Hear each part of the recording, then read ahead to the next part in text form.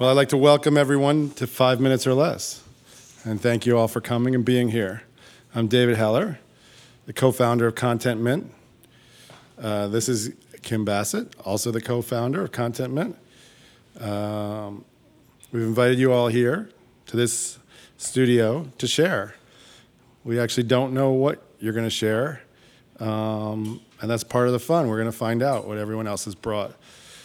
There's only one requirement tonight, and that's that whatever you share, it's 5 minutes or less. I want to thank a few people. Sound engineer Will set up all the equipment. We'd like to thank Grace Hammerstein for producing the event and the food and all the stuff that she did to make this happen.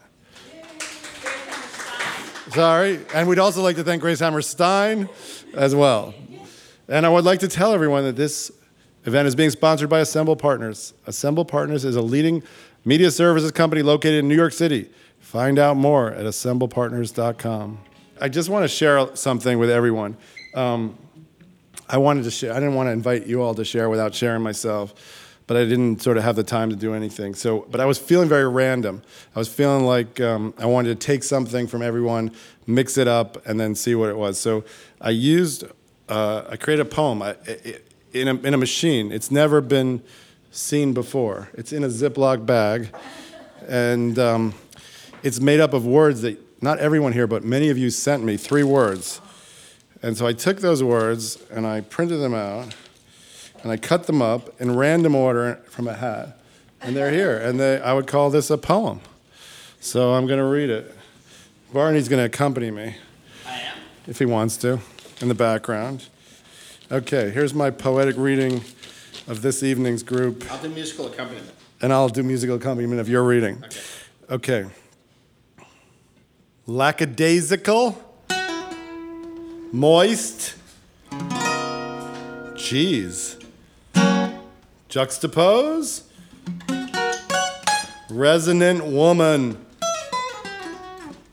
act contemporaneous lore, kindred contentious Morgan. Kindred contentious Morgan. Onomatopoeia. Phlegm. Quandary. Fuck! Green. Opal. Sure. That's all I got.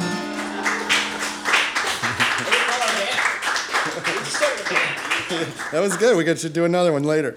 That brings me up to our first person who's going to share. This person is the one and only, the loved, the lovable, CB, Barney. Ladies and gentlemen, he's not ready, he's on his phone. Barney Miller. What's up, people? How's everybody doing tonight?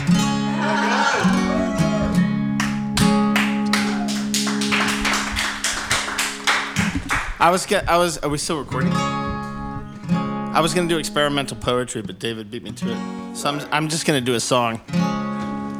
This is called Stash Away.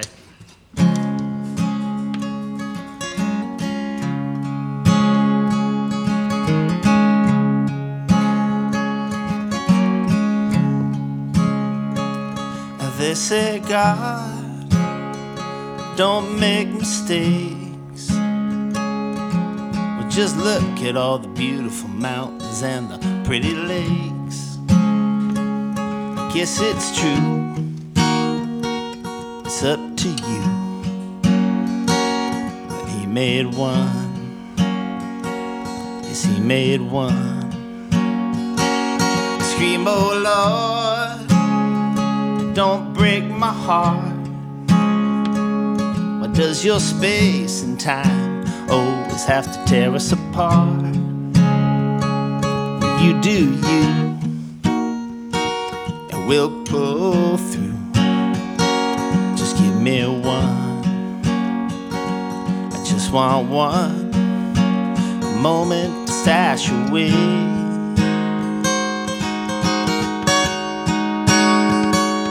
La da da, la da.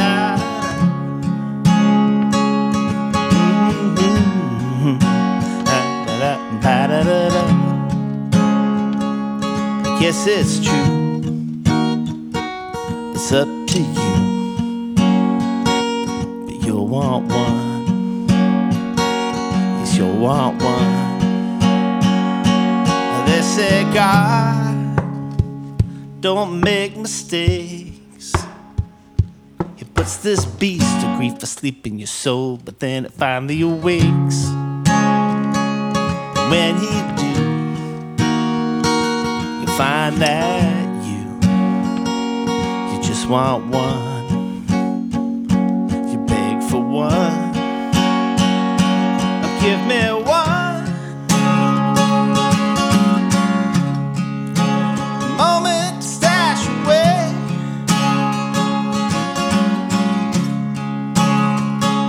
I just want one moment to stash away.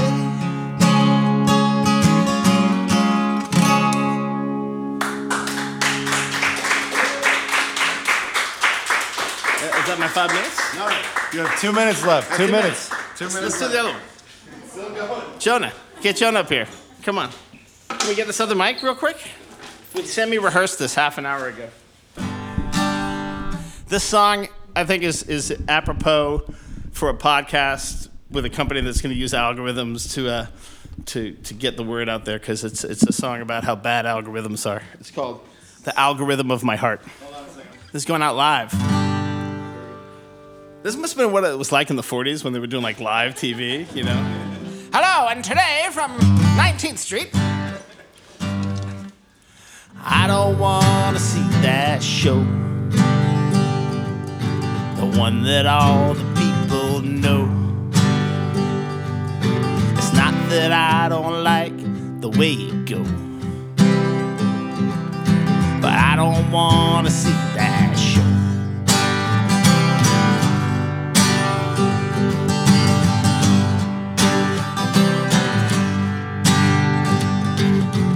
I don't want to hear that jam, the one that tells me who I am. It's not that I don't think it's gotta flow, but I don't want to see that show. The rhythm of my heart, try to slow it down. You don't have to waste your time lugging it around. The rhythm of my heart is not for you.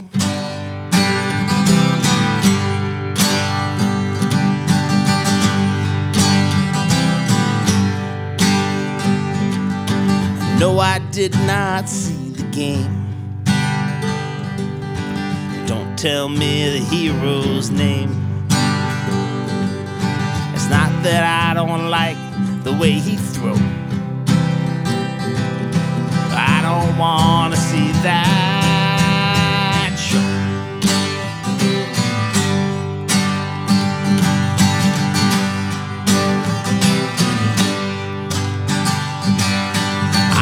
Want to be your friend, 'cause I don't want to have to lie. It's not that I don't think that you're for real, but sometimes you don't even try. The rhythm of my heart, I try to knock it down. You don't have to waste your time chasing it around. The rhythm of my heart,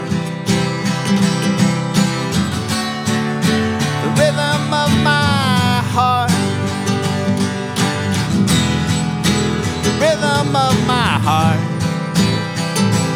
is not for you.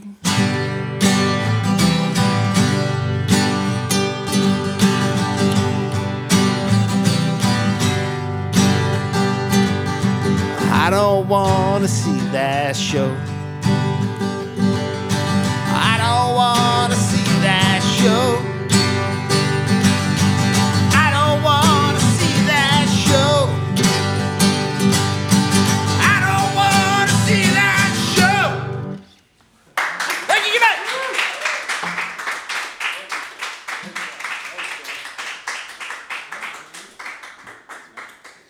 night. We have a few announcements to make. Thanks to Barney, the name of this program is no longer 5 minutes or less. It's now 4 minutes or less. Everybody else is now 4 minutes because of Barney ran over him. I owe you all a minute. Ladies and gentlemen, from California's City of Angels, here he is. He's just flown in from California, Dick Wilkins.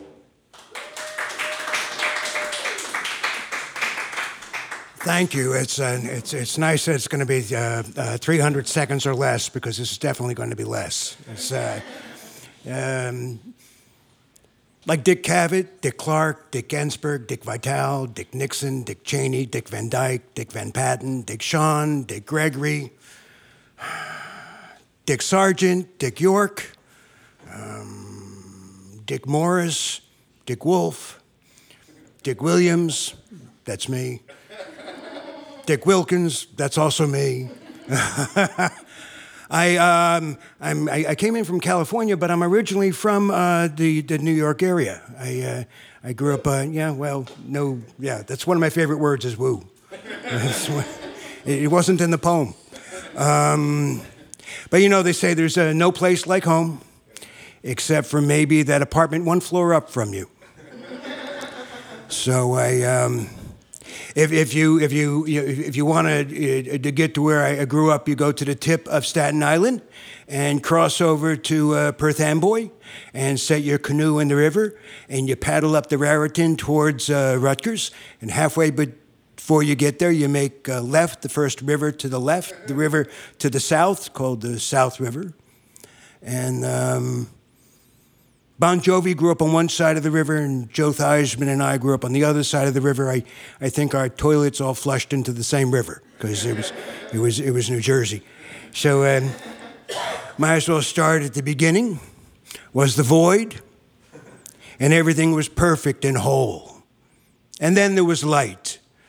Now, I heard there were some who thought it was good, but I thought it was going to take forever to get back to normal, because the conflict between the is and the isn't gave rise to energy, and energy gave rise to matter, and matter gave rise to life, and life gave rise to us, and we gave rise to whatever the fuck this is.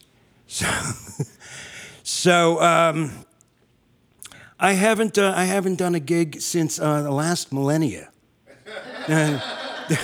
That's true. I figured that in 6 more months I will be able to say that I have lived through 8 American decades.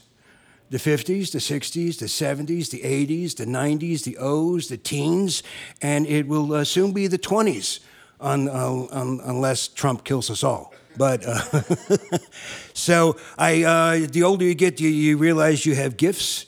And one of my superpowers is you will misunderstand me. I will speak the truth, but I will speak it in such a way that, for instance, when I say, I'm a time traveler, I just mean I'm old, you know? When I say, I made the bitch hot and wet, I mean I spilled coffee on the dog. When I say, I like colored people, what I mean is I like people with tattoos. I say, my gift is you will misunderstand me. I have a couple tattoos. I have one from 1969. I had a kid said, you want a tattoo? And I said, yeah. And he stabbed me with a pencil. So 50 years later, I still have it. It looks like a little period. And then I spent the 80s in a cult, and when I got out of the cult, I said, some wounds are never going to heal. So I got a tattoo of the fifth wound of Christ here on my side. I'm not going to show it to you. You don't know me that well. But it looks like a vagina. Yeah. So my two tattoos are a period and a gash, because when it comes to getting tattoos, I'm a pussy.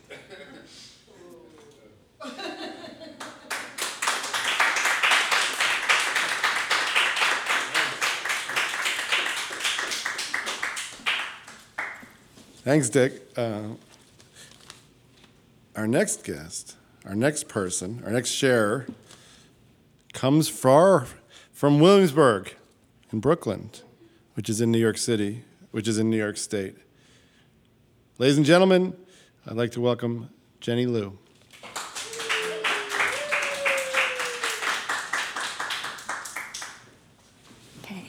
So I'm going to share some sort of science fiction fantasy piece that I wrote in the last 2 weeks, and it's called We Walk the Earth, or it could also be called Maybe 5 Minutes or Less. We don't know.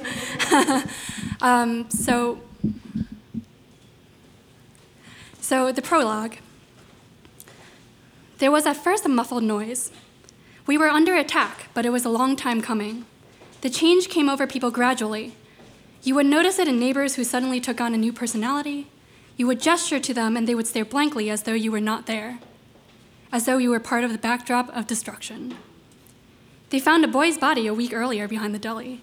At first they thought it was just leftover cold cuts, but then a few fingers fell from the trash bin and that charade was done with. The poor owners were arrested, but it was clear that they were all just as shocked as we were. Then the army came. The flags were raised, flags were lowered, and then we were all screaming, a collective scream over the second destruction of a civilization. Kinsey. When I think about the day I moved to New York, I felt like I was viewing a sequence of events outside of my body. I decided to leave my old life, and hours later, I was standing on the concrete curb outside of my sister Mila's small second-floor walk-up apartment on the Lower East Side with 2 suitcases. I had hurriedly fled with the memory of walking in on my boyfriend of 2 years doing naked push-ups on my bed over Nadia, my supposed best friend. It was ages before they finally noticed me standing there, shaking with emotions I hadn't even yet begun to decipher. Sorry, Kinsey, James simply said, his handsome face barely registering any remorse. He may have almost shrugged. Nadia hadn't bothered to say anything. I burned the sheets after they left and started packing up my life. Let's go in, Mila declared, already taking charge. She was effortlessly carrying my only possessions up the steep steps, her diminutive figure casting a long shadow behind her. I followed her inside the muskiness of the hallway, filling my nostrils, catching on my throat. We'll do some cleaning this weekend, she said. I'll get the lights. As the exposed bulb flickered on, Mila opened the bay windows in an exposed brick living room, leaning over the sill, her dark hair streaming out into the wintry air. Kinsey, you will love it here, she yelled, her voice drowned out by the blaring horns of passing traffic. We need to go out. We need to forget about your ex-boyfriend, James, and drink until the sunrise. I say, promise me you'll buy all my drinks because I'm broke.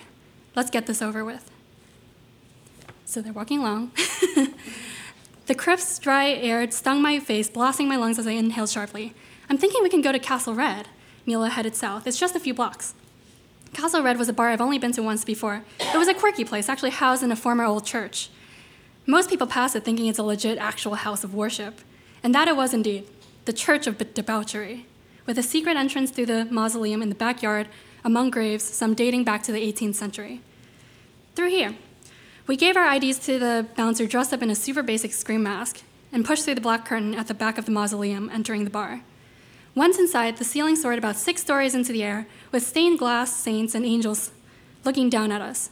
I swear one of those sheriffs winked at us. I grabbed my sister, pretending to look like I saw a ghost. Laughing, she swatted me away. Nice try, they'd probably give you the finger before they start winking. I'm headed to the bar. Want anything? Bloody Moon, please. I love the strange drinks they have. Coming up. Mila pushed through and disappeared into the crowd. I took a few minutes to pull out my phone, check the time, lazily scroll through the Facebook and Instagram updates, as I waited for my booze to arrive.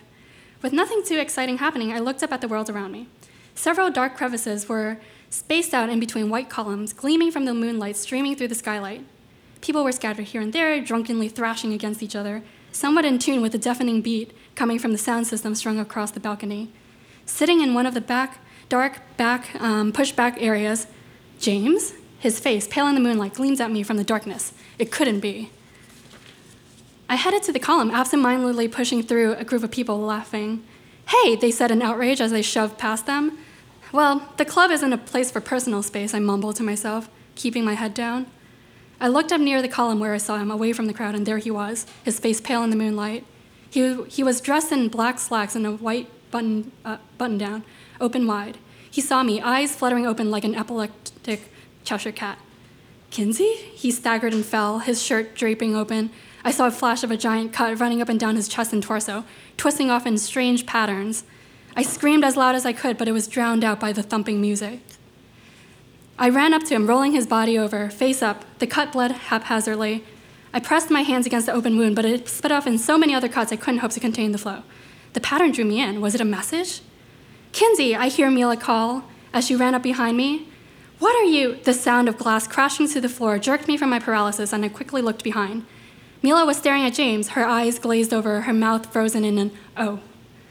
I looked back to James, and I felt myself falling into a trance again. What is this?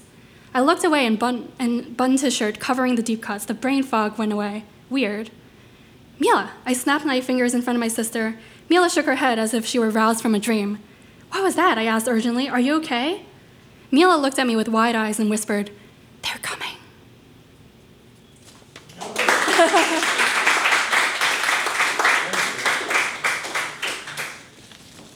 Jenny Lou, thank you. Let's see, where am I? Oh, we have someone coming from the great state of New Hampshire. But he's lived in New York for decades, I think. Many, many years in New York. Ladies and gentlemen, from Brooklyn, Dale Perot. Hedda Gabler is funny. She is. In the translation I read, on jury duty, the second Bush inauguration was playing in the background. In short, it was winter. Were my surroundings influencing my interpretation? Did I want Hedda to be funnier than she was? I had to find out. I recently reskimmed a portion of the text. It turns out Hedda is even more hilarious than I remembered. She's sarcastic, she's sly and cutting. She imitates her husband's intonations. She employs Scandinavian irony on a regular basis. She's one of the very first protagonists who is, quote, bored to death, unquote. But what of her surroundings? Was there something in her immediate vicinity that made her this way? Ibsen is somewhat detailed in his specifications regarding decor. He depicts a well-furnished drawing room with a folding door on the right, a glass door on the left, an oval table with chairs around it, a porcelain stove, a high-backed armchair, a footrest, 2 stools, a corner settee with round table, lamps, vases, a full sofa, and a piano. My personal view is Hedda couldn't move. With just a narrow track of well-worn carpet tread, that must have been oppressive for her. There's even an inner room decorated in the same way, not to mention the whatnot. Those who bump into things or bruise easily have trouble negotiating Ibsen. The author of Peer Gynt, Ghosts, Rosmer's Home, John Gabriel Borkman, and When We Dead Awaken is rightly regarded as a pioneer of modern drama. We shouldn't neglect his similar contributions to modern interior design. Someone should do their thesis on that, or at least write about it. If I were doing that, it would be called Furniture in Ibsen. Dale Perot, thank you, Dale. We now have, from formerly living on 96th Street, Jonah P.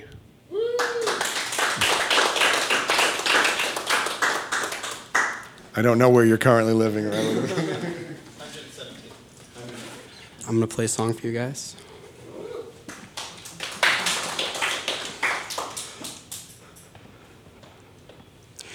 You don't wanna have to fight for anything at all. You want it all right away, and you don't wanna choose between doing nothing and risking something to lose. Your brother's cards are always bleeding, and your sister's got an attitude, but they're the ones who will love you even when you're in a type of mood.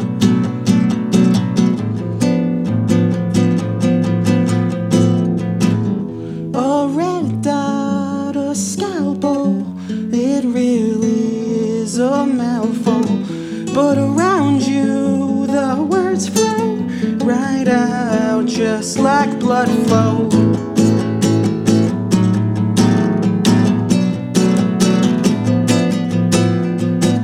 Learn how to relax. I must have been absent for that class. I slipped and fell and got carried away. Must have been in your lap, a distant memory.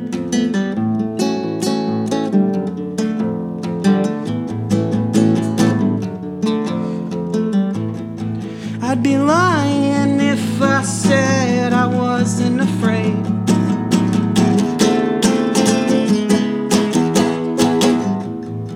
Of what it all may or may not mean.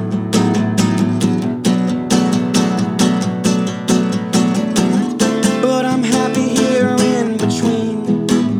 A red dot, a scalpel, it really is a mouthful, but around you the words flow. Time with you is like blood flow.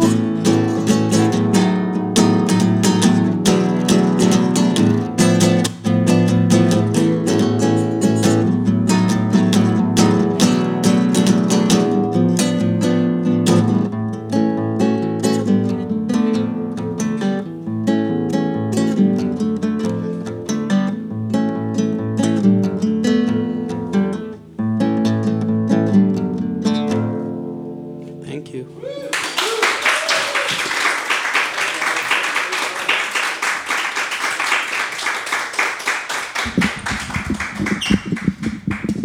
Well, thanks, Jonah. That was great. We have another Californian we'd like to present to you from Southern California, the writer and playwright, Carol Real.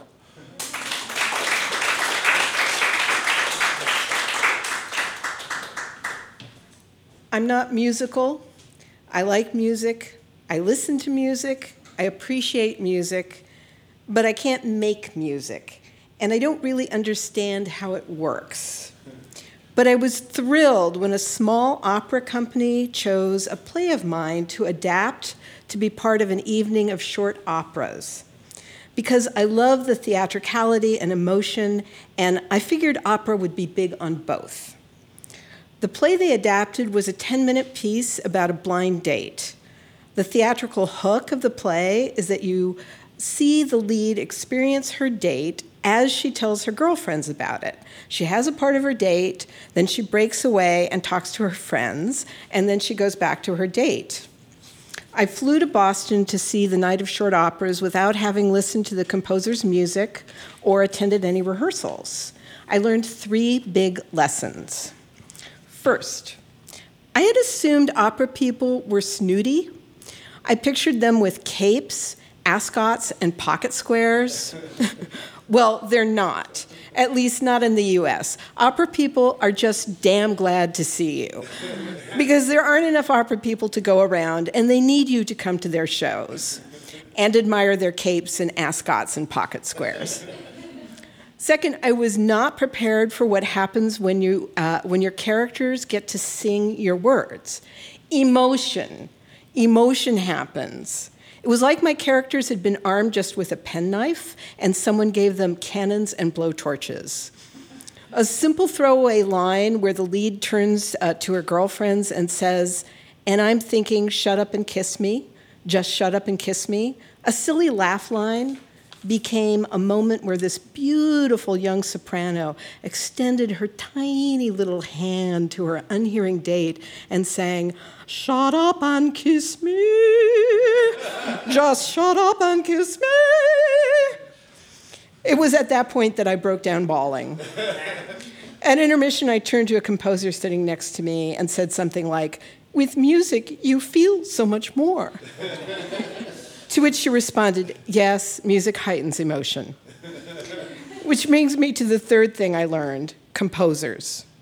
When you're a playwright and you're at one of your shows, you always feel like you're willing the play forward. Even if it's going great, you sit in the back, tense, willing it forward.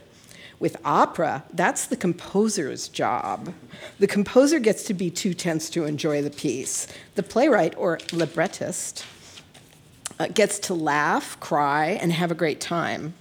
There was another librettist present for the shows, and she and I were like second graders at recess. If we could have run around on roller skates playing patty cake and laughing, we would have. Which is not to say the composer of the piece based on my play was unfriendly. He wasn't. He was a total doll, and he had a great pocket square. I had another lesson in the power of music recently. I have a play running in a one-act festival in New York in a renowned yet small and somewhat dark theater up a couple of flights of stairs, steep stairs. I think you get the scene. After the show, two friends of mine from out of town wanted to go to a venerable piano bar in the theater district. Okay, that couldn't be more unlike the theater where my play had just been performed, but I thought, why not? The place was filled with a target audience, gay men and groups of attractive young women looking for a safe place to get blackout drunk. The show was an open mic, emceed by a pro. Between the open micers, he would lead the audience in a sing-along version of tunes everybody knows. And then there were hand gestures. My favorite was the one they sang just before I left. And I dare you to do this with me and not feel uplifted. It's Sweet Caroline by Neil Diamond. And you know how the chorus goes? Sweet Caroline, ba, ba, ba. Well, the crowd of regulars knew its part, which is the ba, ba, ba. And there are hand motions that go to the ba, ba, ba, and they're like this. And for our listening audience, I would say it's basically bursts of overhead jazz hands right to left. So it's ba, ba, ba, like that. So please do it with me. Okay. Sweet Caroline, ba, ba, ba. And doesn't that feel great? Okay, one more time. Sweet Caroline, ba, ba, ba. Again. Sweet Caroline, ba, ba, ba. And I would sing the rest, but I am not musical.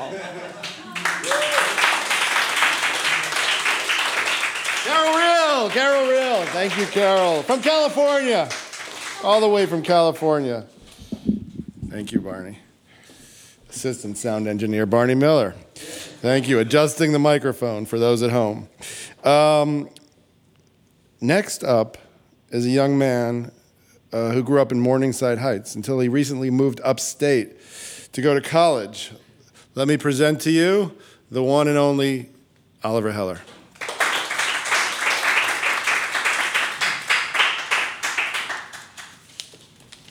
This is a poem. It's called Guiltlessness. Guiltlessness. You're circumnavigating consciousness, like your eyelids down around your irises. You trust an unnamed gravity to keep you on the globe. Your shoulders are weightless but for your robe. Staying put involves being given things to hold, so you left with your men for morality and gold. The blue was soothing till your men started to sicken. Salt water does blood thicken. You refused to eat or leave the hull, so they left you with this cannibal. You called after the last boat, don't tell of where I hide. They promised to tell of where you died. Why was this your final stop?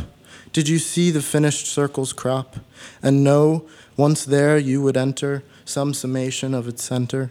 A knowledge which would bring an end to the insistence that you had no guilt to spend. But home is knowledge too. Closing your eyes won't save darkness come due. I too realize I was mistaken, knowing ignorance will not prevent the break-in of your mind as it circles mine. Tonight, you and the cannibal both will dine.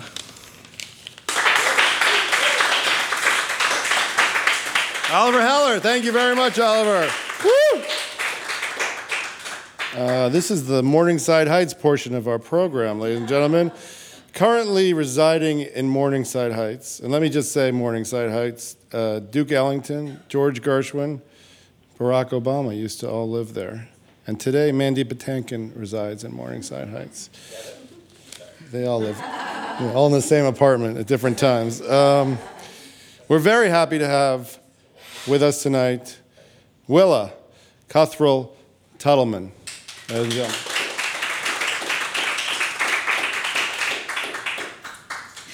This is an excerpt from one of my favorite short stories. It's called Car Crash While Hitchhiking by Dennis Johnson. Before too long, there were cars backed up for a ways at either end of the bridge, and headlights giving a night game atmosphere to the street steaming rubble, and ambulances and cop cars nudging through so that the air pulsed with color. I didn't talk to anyone. My secret was that in this short while, I had gone from being the president of this tragedy to being a faceless onlooker at a gory wreck. At some point, an officer learned that I was one of the passengers and took my statement. I don't remember any of this except that he told me, "Put out your cigarette." We paused in our conversation to watch the dying man being loaded into the ambulance. He was still alive, still dreaming obscenely. The blood ran off him in strings. His knees jerked and his head rattled. There was nothing wrong with me, and I hadn't seen anything, but the policeman had to question me and take me to the hospital anyway. The word came over his car radio that the man was now dead, just as we came under the awning of the emergency room entrance. I stood in a tiled corridor with my wet sleeping bag bunched against the wall beside me, talking to a man from the local funeral home. The doctor stopped to tell me I'd better have an x-ray. No. Now would be the time if something turns up later. There's nothing wrong with me. Down the hall came the wife. She was glorious, burning. She didn't know yet that her husband was dead. We knew. That's what gave her such power over us. The doctor took her into a room with a desk at the end of the hall, and from under the closed door, a slab of brilliance radiated as if, by some stupendous process, diamonds were being incinerated in there. What a pair of lungs. She shrieked as I imagined an eagle would shriek. It felt wonderful to be alive to hear it. I've gone looking for that feeling everywhere. There's nothing wrong with me. I'm surprised I let those words out. But it's always been my tendency to lie to doctors, as if good health consisted only of the ability to fool them. Some years later, one time when I was admitted to the detox at Seattle General Hospital, I took the same tack. "Are you hearing any unusual sounds or voices?" the doctor asked. "Help us, oh God, it hurts," the boxes of cotton screamed. "Not exactly," I said. "Not exactly," he said. "Now what does that mean?" "I'm not ready to go into all that," I said. A yellow bird fluttered close to my face and my muscles grabbed. Now I was flopping like a fish. When I squeezed shut my eyes, hot tears exploded from the sockets. When I opened them, I was on my stomach. "How did the room get so white?" I asked. A beautiful nurse was touching my skin.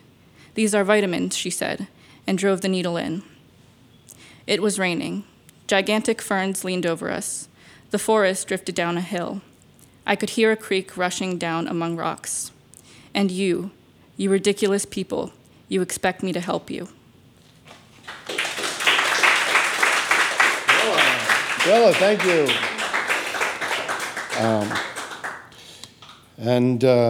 Last but not least, someone who I think was born in Morningside Heights, but doesn't live there anymore, the one and only Doré.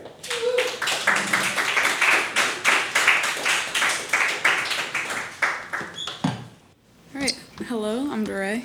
This is a song that I wrote this past year, and I'm going to play it. It's called Last Time.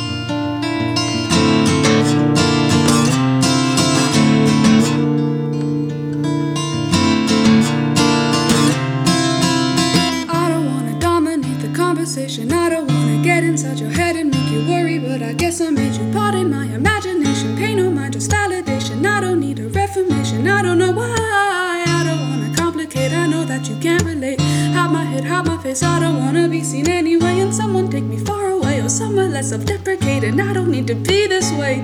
Don't know why. And it might not be the last time. I'll lose my mind again.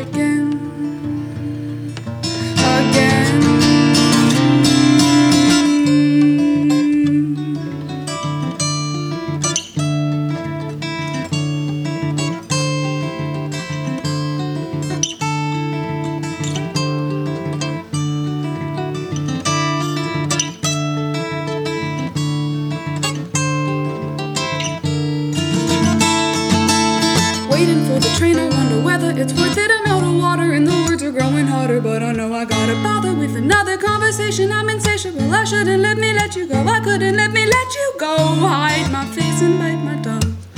I don't know what's going on.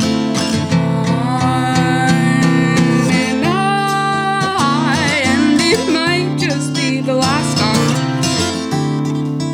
I don't know why, my friend.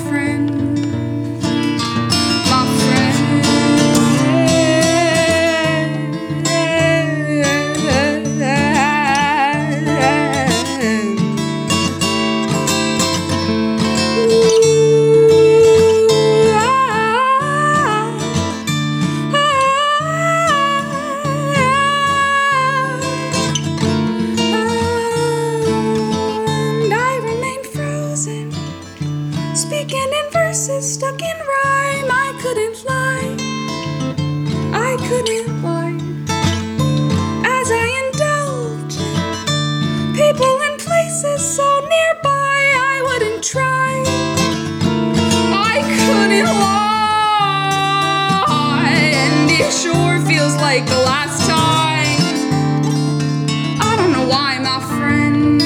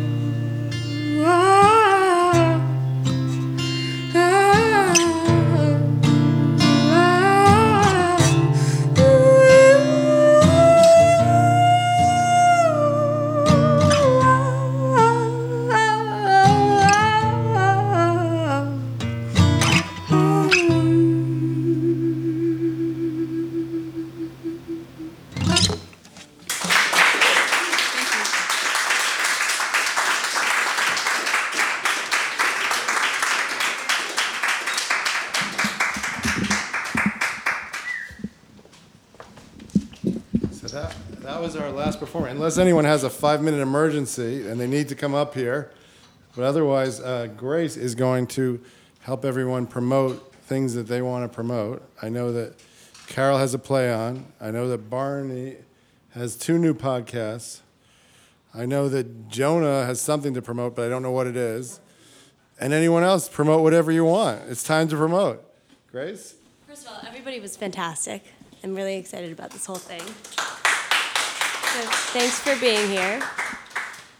So I have 3 things, and obviously if I get anything wrong or if somebody wants to add something, jump in.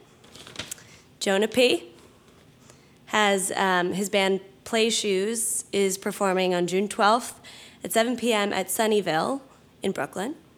He also has a solo show on June 30th at West Beth Community Room on 155 Bank Street. So go see... Oh, what? Barney's playing that show. It's called Charlotte's Jam. Oh, cool. Charity event that we do twice a year. Okay, so Barney will also be there. And it's called Charlotte's Jam. Charlotte's Jam. Charlotte's Jam.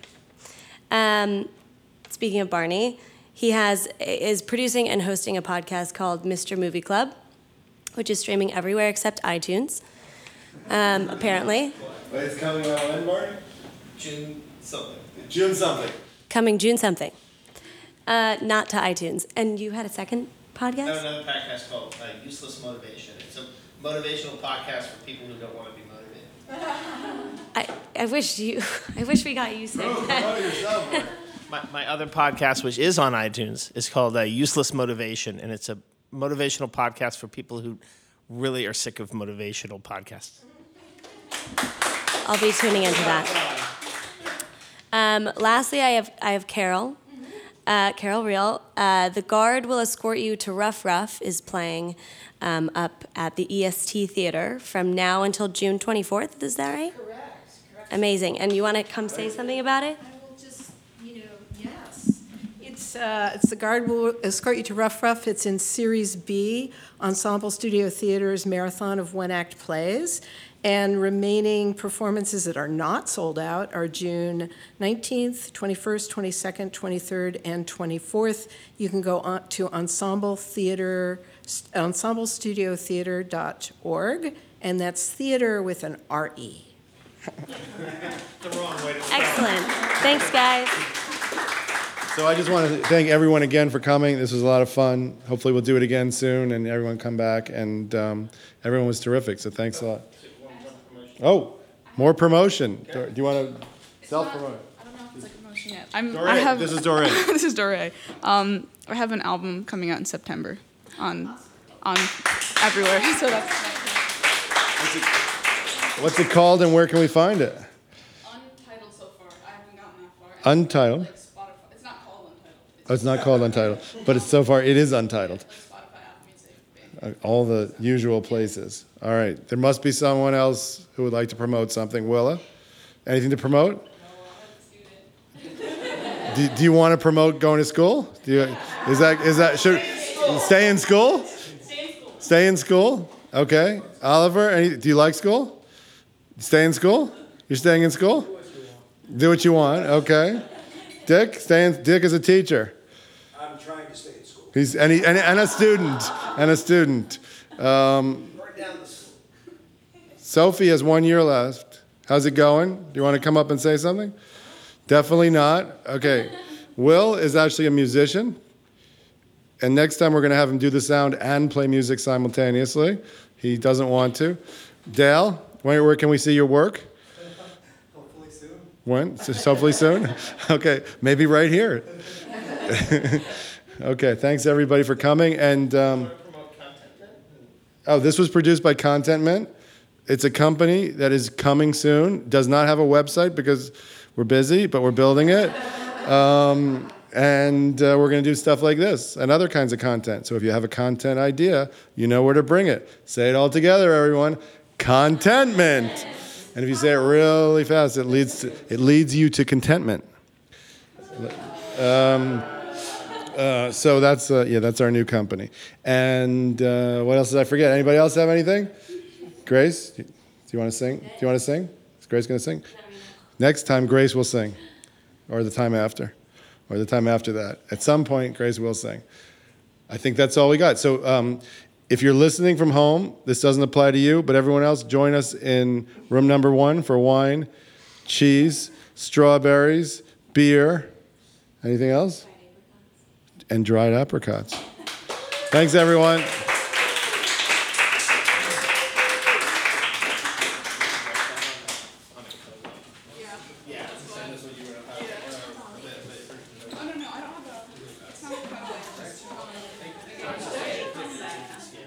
Poem back.